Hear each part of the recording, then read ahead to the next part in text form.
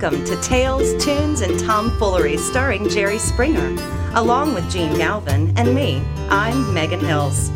We're recorded live in front of a brilliant studio audience at the Folk School Coffee Parlor in Ludlow, Kentucky. Here he is, ladies and gentlemen, one and only Jerry Springer. That just gets me in a good mood right away. You know? Yep. Megan Hills. Oh, yeah, Megan's not here. Megan Hills is not with us tonight. She had some dental work done, still's not feeling well. And so we wish Megan will get better. Yes. I know she will. She'll be back with us in the next episode. We have Tiffany Williams. She was on our show last week. She is, well, first of all, a very cool young lady. Yeah, and really is. Lives in Nashville, Tennessee, born and raised in southeastern Kentucky. That truly daughter of a coal miner. And we're going to hear a song from Tiffany and chat with her and talk a little bit more about her music. So let me say hello, Tiffany. How you doing?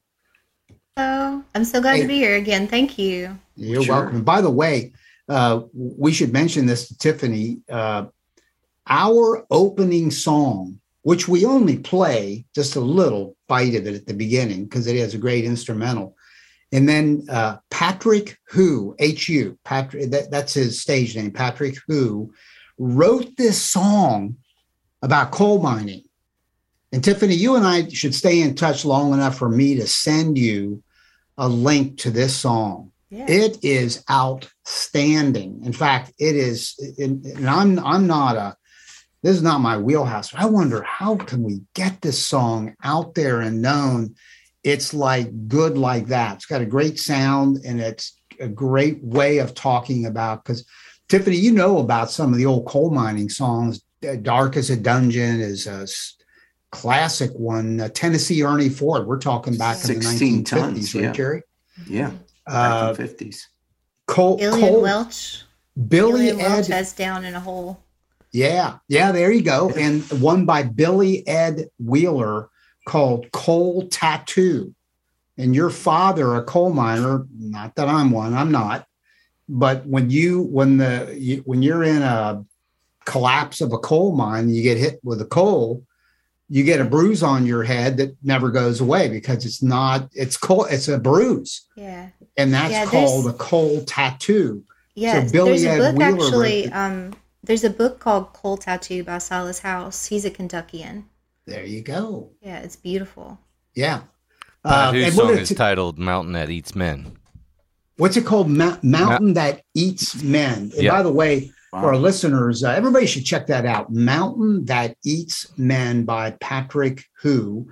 And he wrote it. He told me he saw a PBS show about a disaster in Bolivia.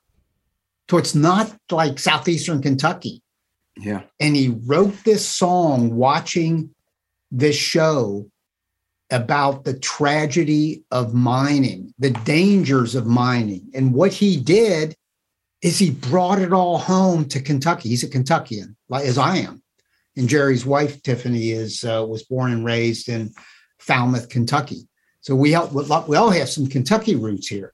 And Patrick Hu wrote this song, and it's all in kind of an Appalachian dialect sound, and it's unbelievable. So anyway, we're going to swing back here in a minute and talk more to Tiffany Williams. So please stick around for that. I don't know how to get it into the conversation, but I'm just dying to say, isn't he on first? Oh, God. Who's on first? Anywho, I just couldn't figure. That's for those who don't know. It's an all-time classic comedy skit by Abbott and Costello. Who's on first? Because the guy's name was Who. Like in 1743 or something. Yeah. But anyway. Hey, Jerry, we have had some podcasts recently that have been appropriately, we make no apology for this, Ukraine-centered. Because we call our podcast Tales, Tunes, and Tomfoolery, which means we goof around a little bit. But, man, looming over is the darkness of the war in Ukraine. And Jerry's commentaries are the most important part of each of these podcasts. So I wanted to sadly, take you back to Ukraine and Russia and ask you a question. Do you think that the Russian people, they seem to be already starting to do this, revolt against Vladimir Putin? And if so, what the hell's taking so long? Well, here's what I know, or at least I think I know. When the war in Ukraine finally ends, Putin will be removed from office if he hasn't already been. Removed either dead or alive. Dead because he will have been executed by his own military, or in the alternative, alive, but thrown out by the Russian people themselves.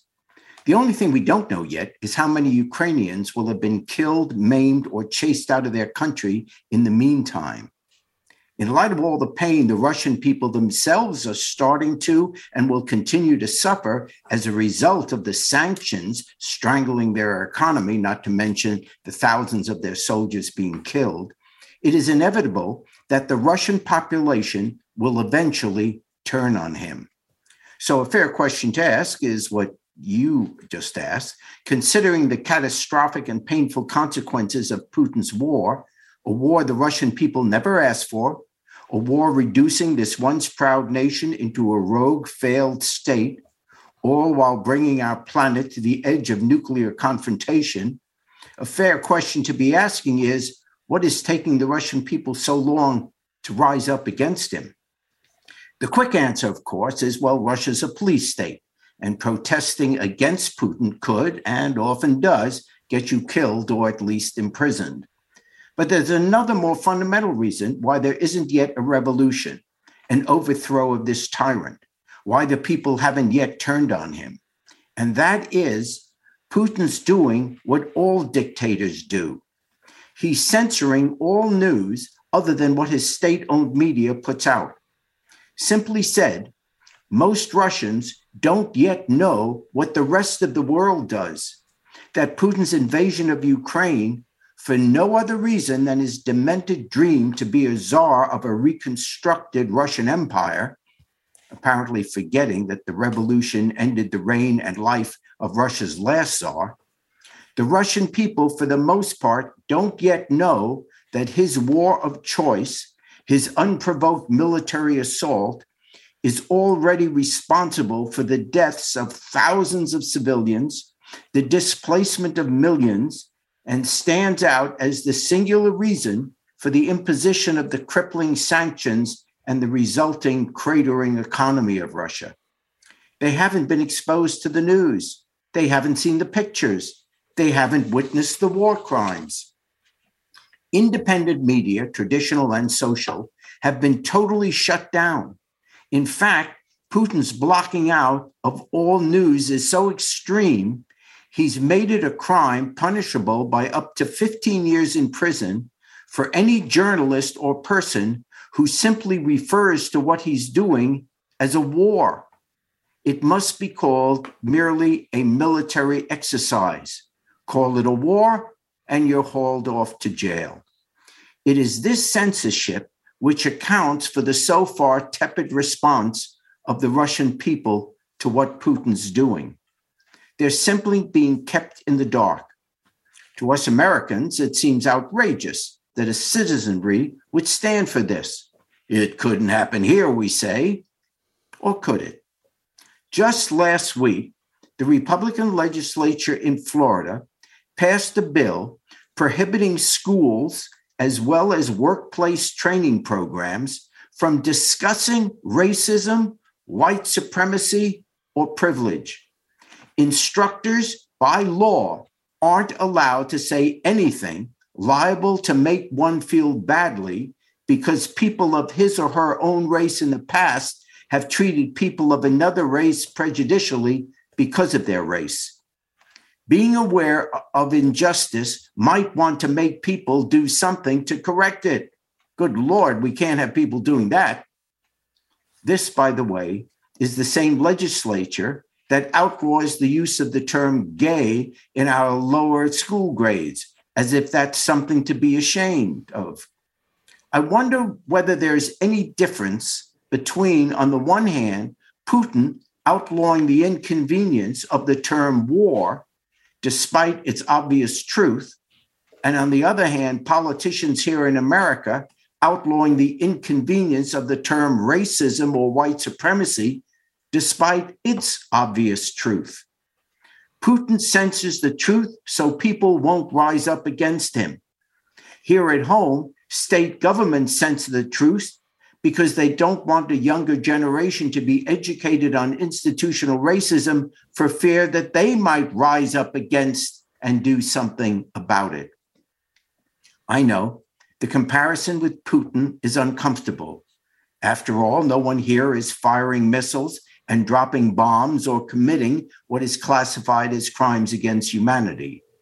Yet by our attempted censorship, we are covering up an immorality as well, one that has stained our country since its birth. And we don't get to whitewash what we've done, and in some quarters what we're still doing, just because the slice of humanity being affected is Black or gay. Wow, that's provocative. I like that. We're going to get calls. We're going to get calls. We're going to get calls. Why do I? It's not necessary. I don't need to do that. No. But you qualify it nicely there toward the end of saying, hey, they may.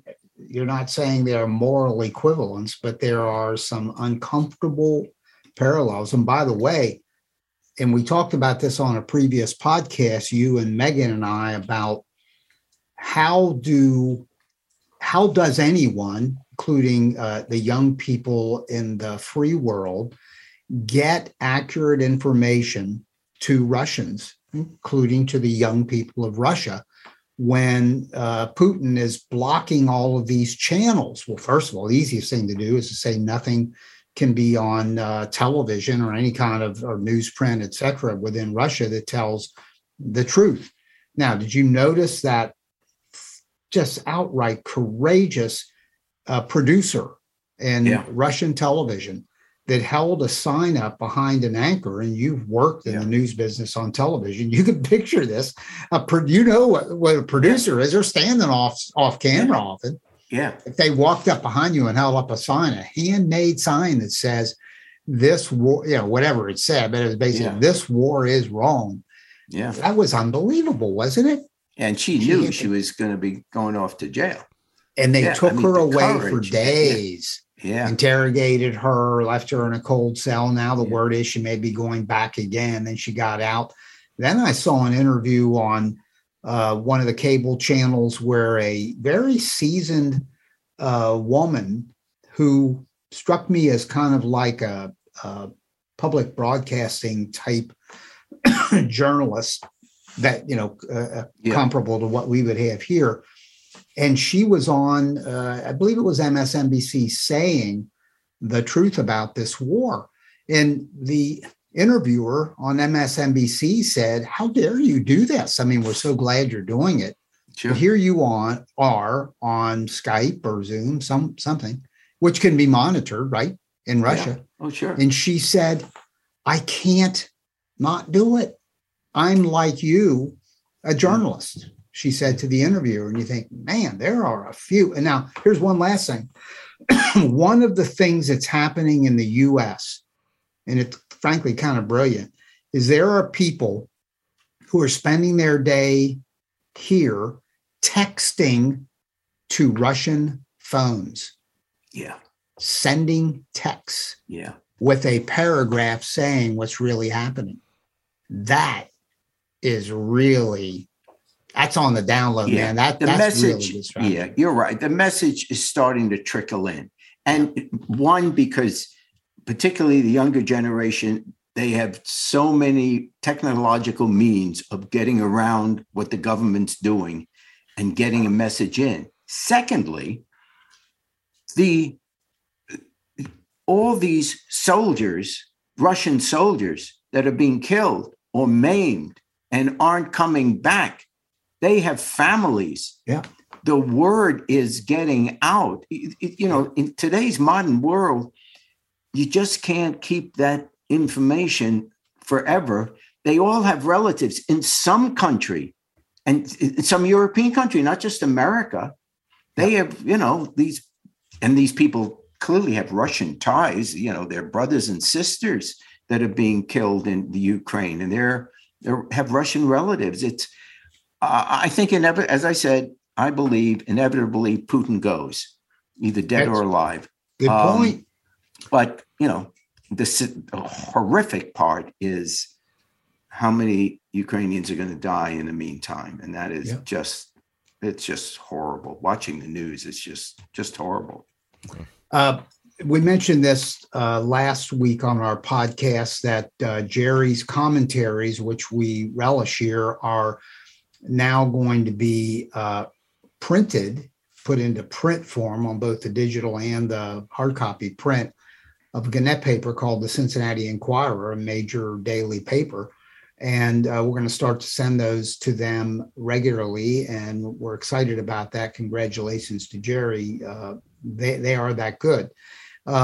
Also, we took a sound bite of one of the commentaries Jerry did, the first one that he did on Ukraine, and it's wonderful.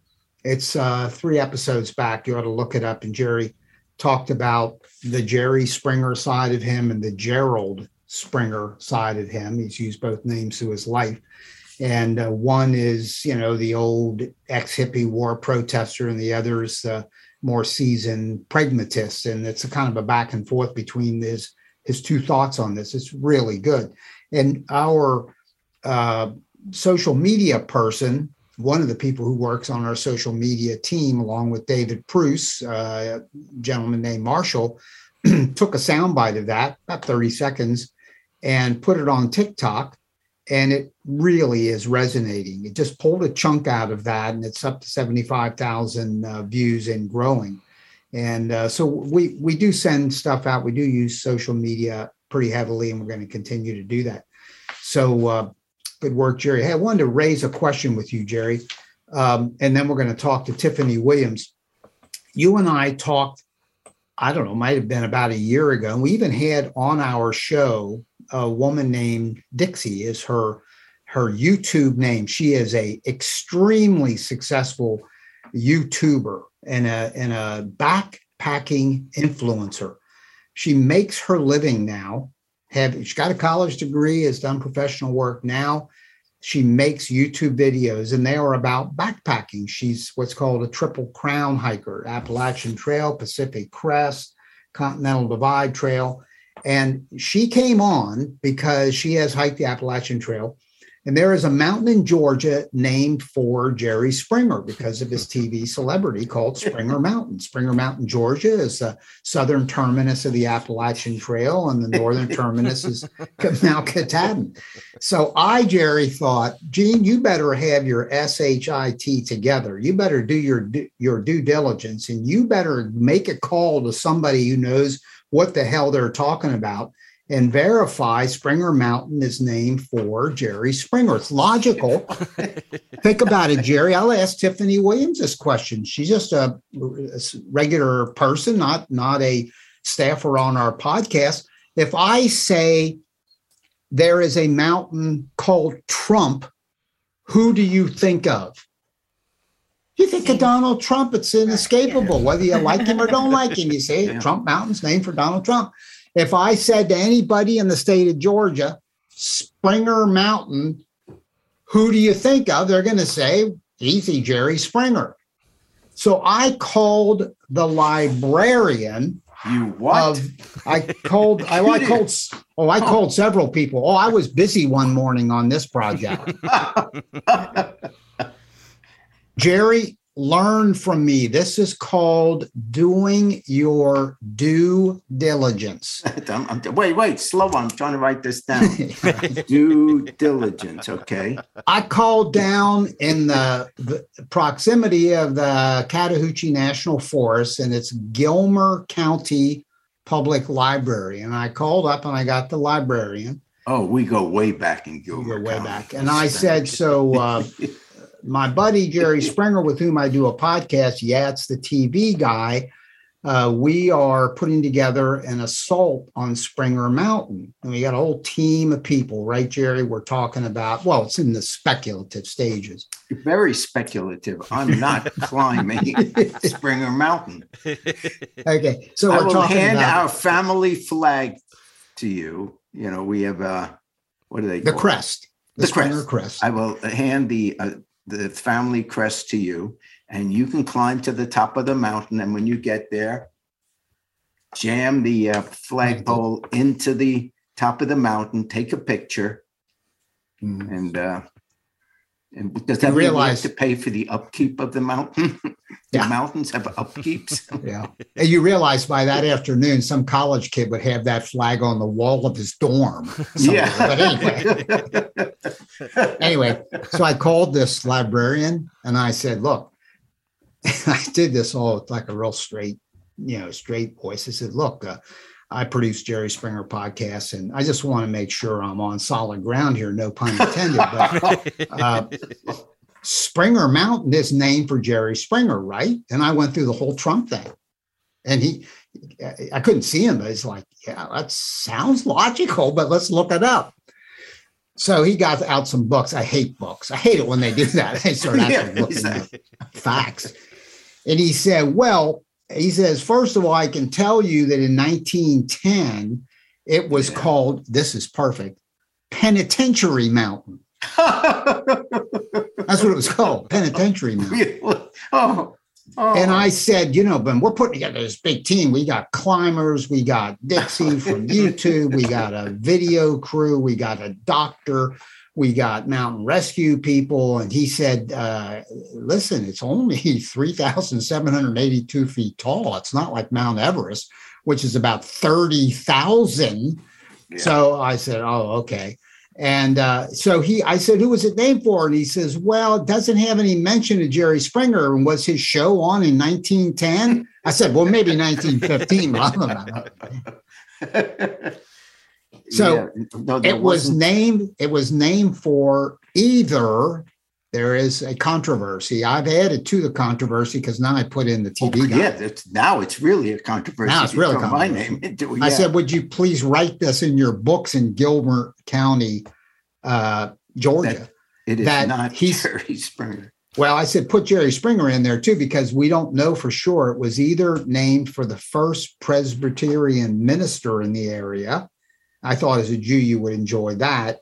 Or it was named for a well-known early settler, not some military guy. Didn't have any racism issues. It's just either an early pioneer or a minister. Then I said, okay, I'm going to shut up on this. It's named for Jerry Springer. Then I called the state of Georgia. Yes. To the governor's office. Oh, yeah, I got a good reception there, I bet. Oh, they love you. And I talked to a woman and I said, we are trying to figure out what this jurisdiction is because Jerry wants to maintain the mountain. You just said it. It's on the recording. You just said it, Jerry. Yeah. They're going to now charge you to maintain the mountain. No. He says, I don't think it's us. It's not the state. I think it's federal. And I said, okay, well, That's how they got out of it. There. They didn't want to have to tell you that's absurd. No. They just said, it's not we don't know. It's not us. It's federal. That's not our mountain. It's not our mountain. No, we've never met Springer. Hey, here's the last thing I did. It's all true, by the way. I called the search and rescue headquarters for this area, because my concern is because you have said, I don't know if I can climb 3,782 feet. There's no way. At 78, you can't do it. You also said that you can't picture yourself, and I won't go into much detail here, so I'm just going to put it this way.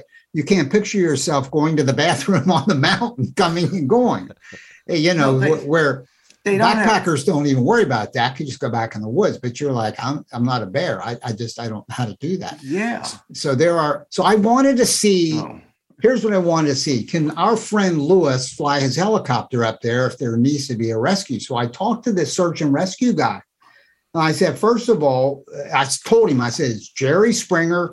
I still believe the mountain was named for him. Wait, Gene, you just gave me the idea. This is what I'm willing to do. Yeah. We get Lewis his helicopter. Uh-huh. He takes us to the top of the mountain. We land at the top of the mountain. I put the crest in. We take the picture, and then we fly away. Okay. I don't even have to climb it. I hear you. Let's draw. I've got a mountain. Let's flesh this picture out a little bit. If you would just climb every mountain. Just fly every mountain. Every mountain. By every mountain. Hey, let's flesh this out a little bit. That is the southern starting point of the Appalachian Trail. So on any spring or summer day we go there, there is a steady stream of people hiking what's called the approach trail to Springer Mountain, where that's the ridge, and then they head north.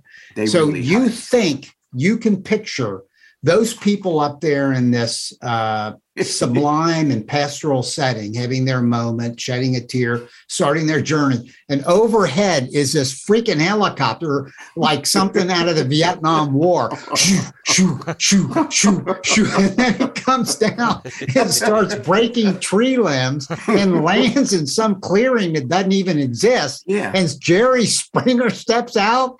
Yeah.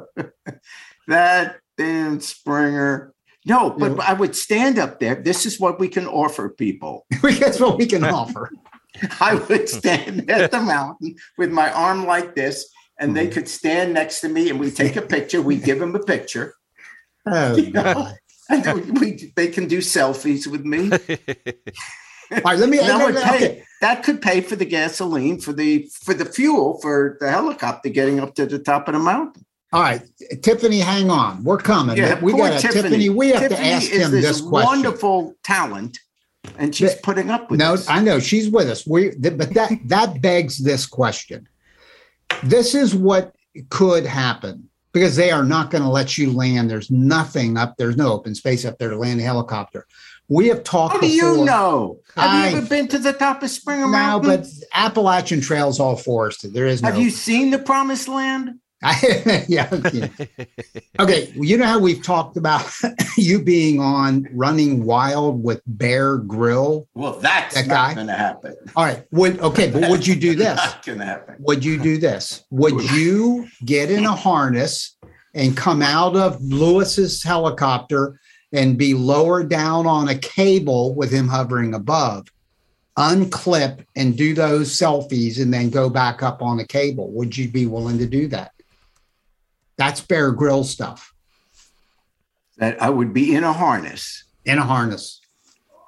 Being lowered down on a cable from a helicopter. Is it like bungee jumping where they drop you and then you bounce up just before you? It's a slow. It's a very slow. Low and slow. Yeah. Can I get back to you on that? Yeah, okay, well, think it over. And by the way, the guy from the Georgia Search and Rescue, when I asked him this question, I said, Springer is loaded. And I went through the whole thing. He's got 7 houses all over the world. I said, if they have to rescue his ass off that mountain, because he can't get up there or he gets stuck in the squat while he's going to the bathroom and they got to come rescue him. I said, who pays for that? And he thought for a while and he says, oh, that's on the taxpayers of Georgia. I said, so he wouldn't have to pay for his own rescue. They said, no. Hey, fellas, I don't know if you can see this or not, but it says here on Wikipedia, the mountain has been called Springer since at least 1910, named after Jerry Springer. Oh, there you go. Where? There you go. Wikipedia. Wait a minute. Where it doesn't say. I'm looking at it now. Where it doesn't say. The mountain has been called Springer since at least 1910, named after Jerry Springer. It says it. It says it. What? Fantastic. The mountain has been called Springer since at least 1910, named after Jerry Springer. I was barely a kid then. There you go. Do y'all know how Wikipedia works? Yeah, we do. If it's on Wikipedia, it has to be true. Hey, Tiffany, that's why I love Wikipedia. I do know how it works. Unbelievable. I can't. Now your crest has to go up there. Oh, now it's official. Hey, do you have a Springer? Do you have a Springer crest? Is there one? There will be. Thing we have to crest is toothpaste. We'll put Marshall. We have a Springer toothpaste. That's crest. Yeah, we're going to get that worked out. Hey, hey, by the way, congratulations to Jerry and David Pruce. I guess all of us. We're starting our 8th year. This is pretty cool. Just finished 7 years. Yeah, so, this is the 7th anniversary. Okay, Tiffany Williams, and we had Tiffany on last week. Hello, Tiffany M. Williams for Mouse. Tiffany Mouse, but no, no, for music. Shell. The M is for music. Tiffany, born and raised in southeastern Kentucky, a true daughter of a coal miner, and we chatted about that last time. Those are great roots. And Tiffany, you talked to us about, and this spoke to me. You are, I'm going to throw some compliments to you. You're a storyteller, and you've been a fiction writer, and you're a songwriter, and it's all about storytelling, isn't it? And you do. I'm a dialect coach too. I don't think I told you that. You're what? A dialect coach. A dialect. Oh, really? Exclusively for Appalachian English. Yeah, there was a film I worked on in 2018 that went to Sundance in 2020. It was the last cool thing I did before the pandemic happened. I got to go to Sundance and see the film, but it's called The Evening Hour, and it's a terrific film, and it was shot in Harlan County. And they had a fancy dialect coach from Juilliard, but then they got me on set. So you hide your New York accent perfectly. I'm that good. You're that good. That's great. Tell us, if you would, a little bit about that, this Juilliard coach, because you're from Appalachia. So I get it. I can picture it. They used you to help the people in the movie know how to sound authentic. Yeah. I was on set with him. So in between takes, if I needed to give him notes or like, in between set changes or whatever, if there was some lines they wanted to go over, and I had to leave a little early. So I did record some lines for them. And then in post-production, before they did ADR, I went and gave some notes too. And we established in the last episode that you went to college, you then got a master's degree, and you then taught English for a number of years, and then you studied more linguistics, and so ergo a linguistics coach. This person from New York, was he or she an authentic Appalachian person as you are? We know you are. No, her name was Kate. I can't remember her last name. I emailed with her a couple of times, but she's like what you think of when you think of a dialect coach. Like she can teach you across the board, different. Like that's her profession, and she worked with them a lot too, and she's incredible. But yeah, I was kind of like the on the ground hillbilly dialect. Yeah, coach. there you go, man. That's fantastic. That's a great story. And we talked last time about how your music, sometimes we'll have people on, right, Jerry, where their moms or dads were singers and expose them to all these different kinds of music. And you said, well, that wasn't really your story. Your grandmother was a singer, and you were pulled into the choir. And even you said you got a scholarship, partial scholarship or full ride, whatever it was. Yeah, and they had never heard me sing a note. Really? Oh, no. The band director from the college came to my band room and said, we would like to give you a scholarship for euphonium. We also would like to give you a scholarship for choir. Are you interested? And so I said, yeah, sure. Of course. So, yeah. Why not? Hey, by the way, what were your musical influences when you were young? Because your sound now is folky / Americana. What did you listen to as a kid? I listened to everything. I was a 90s kid which I think it started before the 90s, but the Columbia House record scam that you get like 12 CDs for a penny, but then your parents are obligated to buy a CD for $30. right? For one every month until For the rest of your life, the end of and of your time. cousins, So, right? And that was $30 in '90s money. So, but yeah, I remember like I just went crazy. I got I would get classic country, contemporary country, Oasis, Sheryl Crow, and Tupac. Man, So and rap was. I mean, I don't know that it comes out in my music at all, but I definitely as a kid of the '90s and early 2000s, I was definitely listening to rap too. This, when I was in middle school, I had the All Eyes on Me double CD, and I would have my little Walkman and go to sleep with Tupac. that's great. Oh, That's great. Nice little juxtaposition with all the sad folk music that I make. Yeah. And do you perform solo? Is that how you roll, or do you work with a band ever? Or tell us about that. Sometimes, very rarely, I'll have a band. I often have people, just one or two people accompany me, somebody on fiddle or somebody on, guitar or pedal steel. But most of the time it's just me solo. So, And you're in Nashville now, you mentioned last time. And are you performing now that the pandemic is much more under control than it had been? Are you out performing yet? Yeah, I have been. I recently did my first gig of the year in Lexington, Kentucky at the Burl. It's one of my favorite venues to play. Yeah. And yeah, I'm in the process of booking a lot of stuff, primarily after August, because that's when my first full-length album is coming out. Okay, so you have an album first, full album. What's the name of that? All Those Days of Drinking Dust.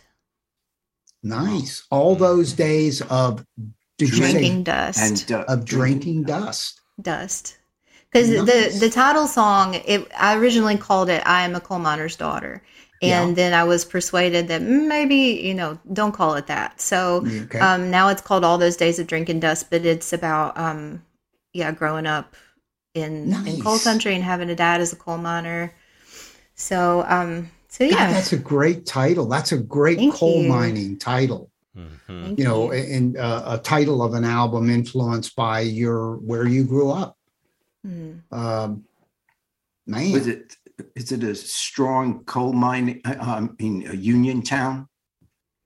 There's not a lot of coal mining where I'm from anymore. My dad went across the state line to mine in Virginia the last few years that he was mining. Well, for a large part of his career, but I don't think there's many deep mines in my part of Kentucky anymore. It's mostly strip mines and stuff. Yeah. So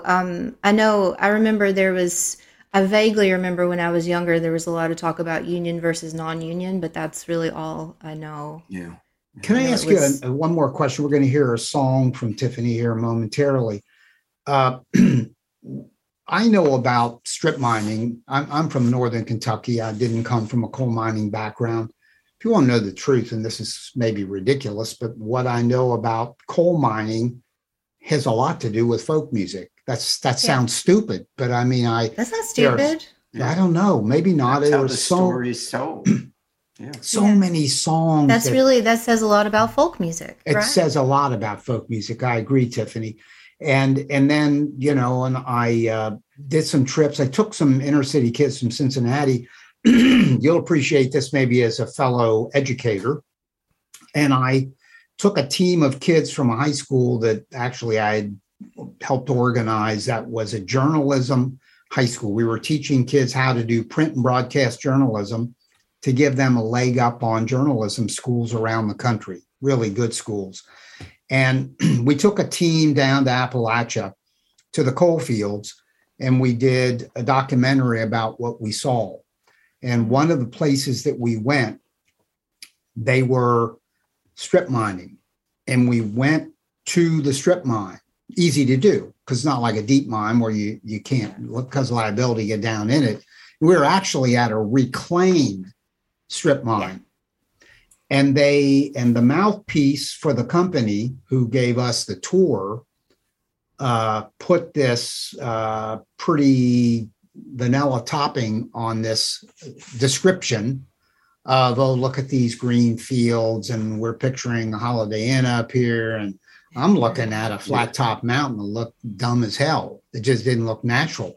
And my kids, who knew nothing of mining, these are urban African-American kids, didn't have any Appalachian roots, family members that worked in the mines. And what is your take? I guess I just tip my hand. I don't feel real good about strip mining, but maybe I'm all wrong. Is it part of the economic necessity of Kentucky? Tell me, what do you think? Well, I think, to get to those top seams, they can't get them through the deep mines. So I think that's part of the reason that they want to do the strip mining. It's also mechanized. So, I mean, as far as is it good for the economy? There are fewer jobs with strip mining than deep mining or mountaintop removal, which, So I don't know. I really don't know I don't know the current state of what's going on where I'm from, but I know that, it can be really tough on the environment. I don't know as far as, I used to actually teach mountaintop removal, and so there's a lot of literature. There's Lost Mountain by Eric Rees is a good book. Yeah, and then there's Something's Rising by Silas House and Jason Howard edited it, and it's a lot of personal accounts about people who are in on the fight and everything, and there's music about it. I mean, there's a lot of activism, on that topic, and I don't know. What was your question? Oh, no, you've answered it. No, that's a good, it's a good nuanced answer. It's complicated. It has competing interests. The folks. And then, you have, I guess you have things that are, I don't fully know as far as the reclamation goes. You may have, structures that are built on it, but I think also there's some issues with the structures have, it's not totally, the integrity of the ground is not such that it really supports it. Or, I think it's just, as with anything, it's very complicated and it's heartbreaking. And, I don't know. I think there's anybody who's interested in it. There's a lot of, if you can find a starting point and find that thread, there's a lot of things you can look into. But yeah, it's tough. It is tough. And Jerry, remember in what year was it? 82, when you ran for Congress, you in Ohio, was governor. Ran for governor, pardon me. Yeah. Up there and you were endorsed by whom? By the coal miners union. And we went into a mine, and it I'd read about it and heard about it just as Gene had through various means. But when you go in, it's like you start saying to yourself, and I was only going to be there for a couple of hours. But God, imagine coming in here every day. And eating your lunch down there. Yeah. And just, cases of obviously the health issues, but beyond that, also the mental health issues, just the depression. And not you. Well, you're not, if you're working day shift, you're not seeing the sun really. Mm-hmm. Yeah. So a lot of respect for those people. But what's kind of interesting is that hardly anybody raises their kid anymore to be a coal miner. In other words, we can argue about, are we going to be supporting coal mining? That's not the future. And that's not where the jobs are. And the trouble is, it's been a mono economy for so long. And that's been, the coal mining jobs pay well. And a lot of people where I'm from are really tied to the land, and so you want to stay there and you want to support your family, and so coal mining is a great way to do that, or it has been in the past anyway. And so I think the long-term worry has been, what replaces mining when it's gone, because we've been all about coal for so long. Exactly. No quick Tiffany, answer at all. You're a cool woman. I'm really glad we had you on, not just for your music, but this is good stuff. I don't feel bad now about all the money we've been paying you. Oh yeah. Well, no, you shouldn't feel bad at all. Yeah. And Tiffany, and we're going to hear a song that Tiffany wrote and performs called "Ticket to the Moon." But one closing question: when we do our assault on Springer Mountain, as a linguist, would you accompany us on our team to make sure? I would be offended if you did not invite me. Okay, Oh man! So if Jerry cusses, can you make sure he sounds authentic? And I don't know. Oh, yeah. Well, I tell you what are you doing down here? I have no idea. Jew hillbilly. Y'all are swarping all over this mountain. Yeah. Oh, that's great. Hey, Tiffany, tell us about the song you're about to do, "Ticket to the Moon." What it's a song that I did not fingerpick before the pandemic, and lots of time on my hands, so I learned to fingerpick, and this was the first song that I started that way. And I started it during COVID, and I brought it to a couple of friends of mine in Nashville, Ben and Cassie Wilson. They're an Americana duo by the name of My One and Only, and great songwriters. And so we wrote this one together, and then I cut it on my most recent EP. All right. "Ticket to the Moon" by Tiffany Williams.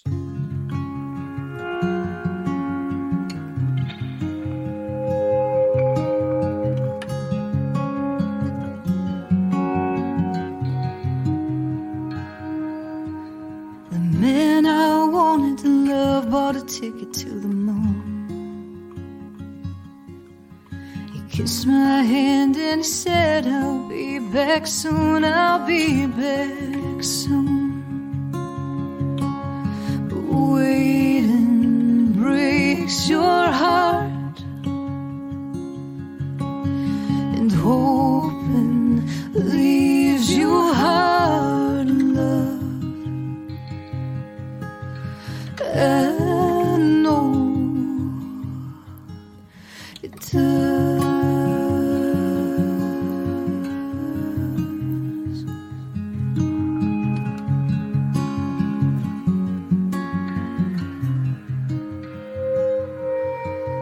I tried to feed a bird from the palm of my hand.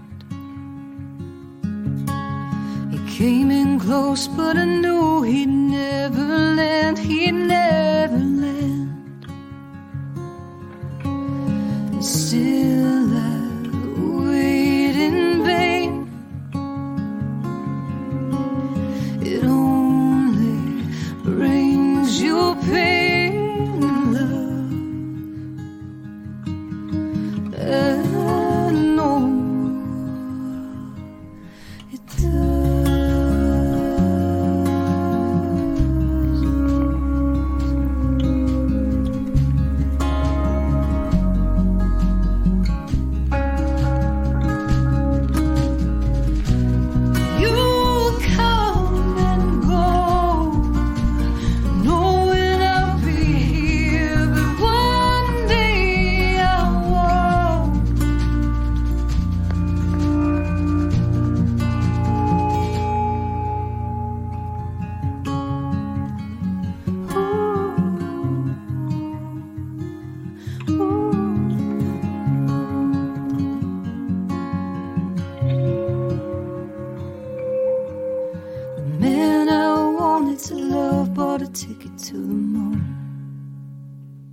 All right, Tiffany, that's another great song. We're really excited about Tiffany Williams' music, and where can people find more of it, Tiffany? On the internet, pretty much everywhere. And you have a website. All the places you listen. Yep. YouTube, I've got some videos and stuff. My website is Tiffany, Tiffany, M as in Michelle, Williams at Williams. Next, I'll tell you my social security number. There you go. Yeah. We got to keep some secrets.